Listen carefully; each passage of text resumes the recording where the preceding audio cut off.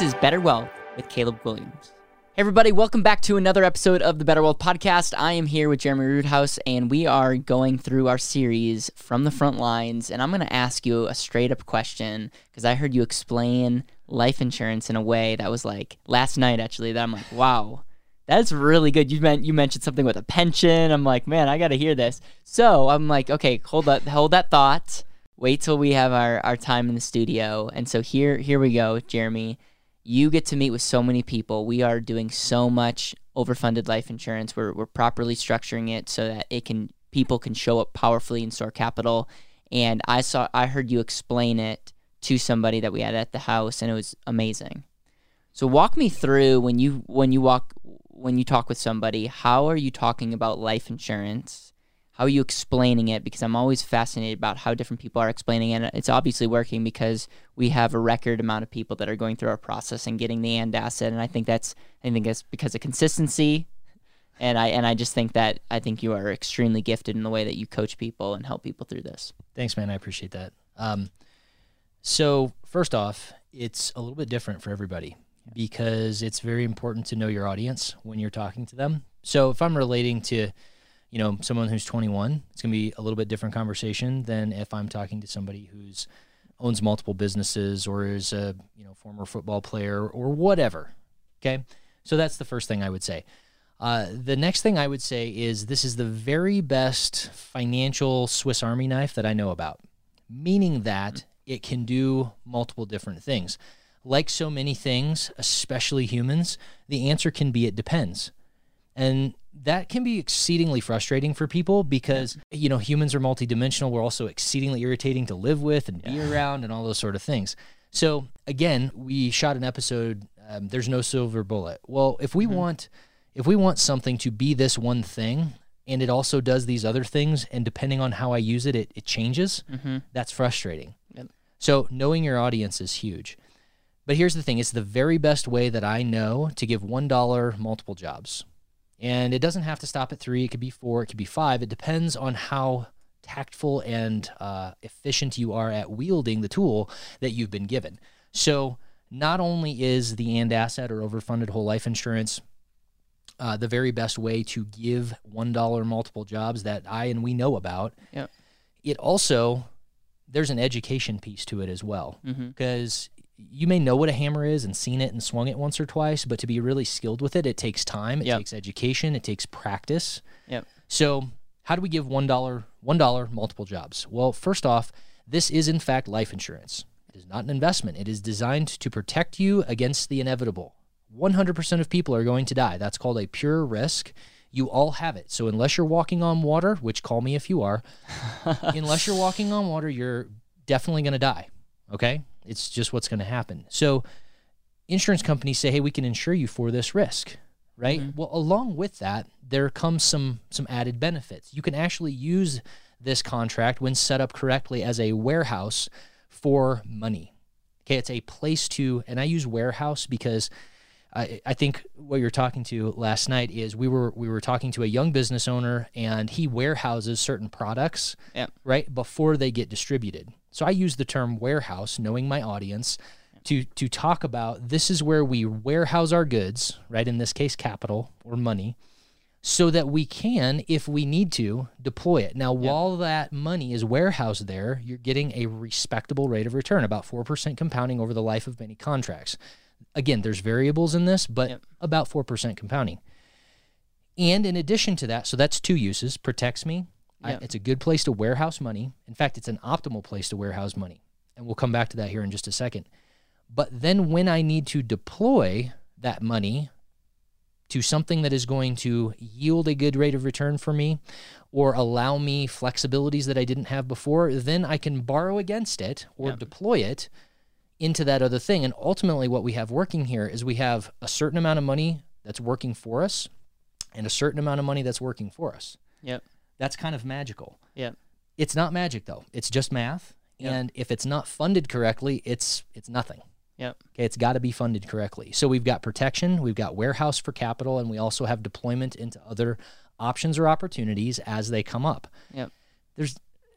there's not a ton of reasons that you would need to deploy that capital if you are not going to be putting it into some sort of asset-based activity. Yep. And if you are thinking about deploying it and into other you should things, explain that. So a lot of people, Sure. there's people out there that are saying, hey, you can get wealthy by buying cars and going on vacations and doing all this stuff. And what you just said in your army terms is, if you're going to deploy, borrow against money, you're going to use, if you're going to take a policy loan, you want to make sure that that activity generates a something in to help us with the result. Because Yeah. you're not going to get wealthy by buying other liabilities. That's correct. That's correct. So, and again, there's varying degrees of ways that you can use this. I would say asset-based activity, you are your number one asset. For the business owner that I was talking to last night, the very best thing that he can invest in is himself, his business, and his interests. Yeah. Period. Yeah, and we're talking millions of dollars difference. 100%. So let me back up to the warehousing component real quick. Yeah. When we have an account like this, it's a construct of time, volume of money, and interest rate. Now, if you're 21 or you're 5 or you're 10 days old, you have a little bit more time than somebody that's 55, 60, 70 years old. So you either need a higher volume of money or you need more time. Yeah.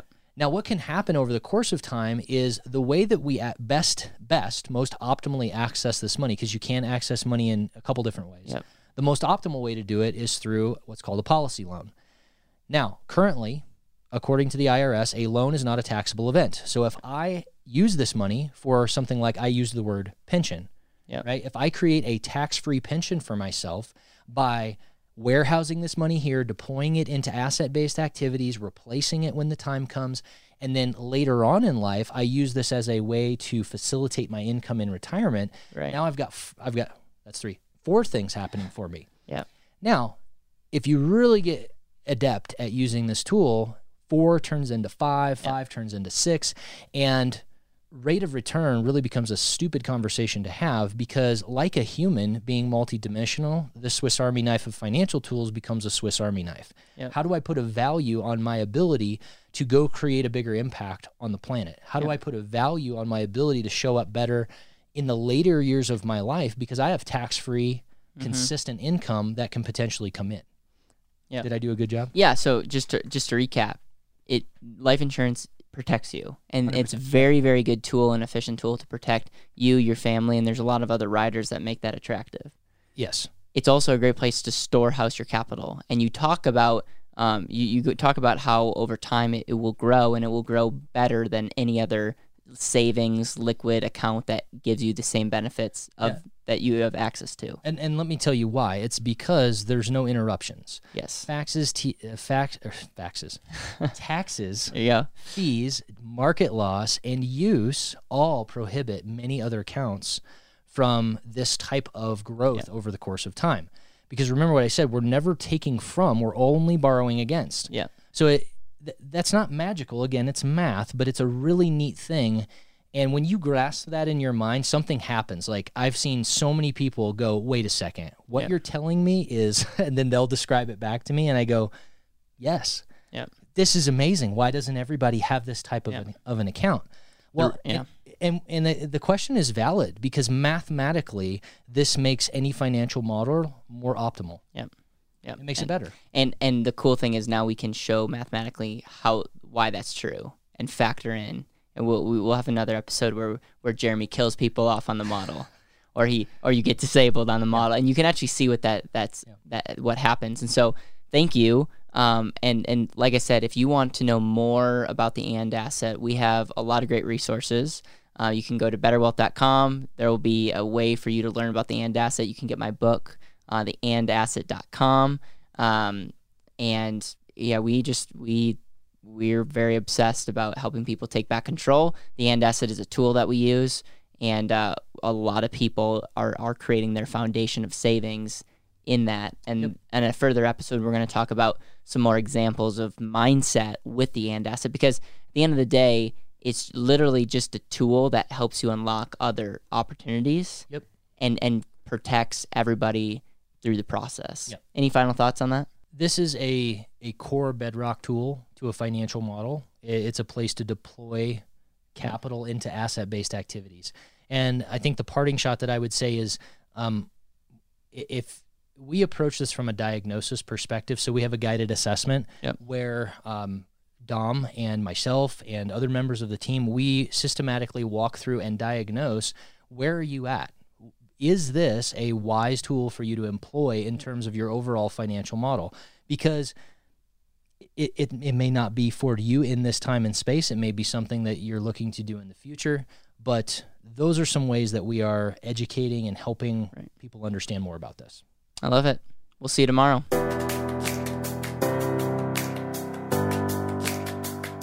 Thank you so much for listening to the Better Wealth Podcast. It would mean the world to me if you could hit subscribe, leave a review, and share this with the people that you know and love.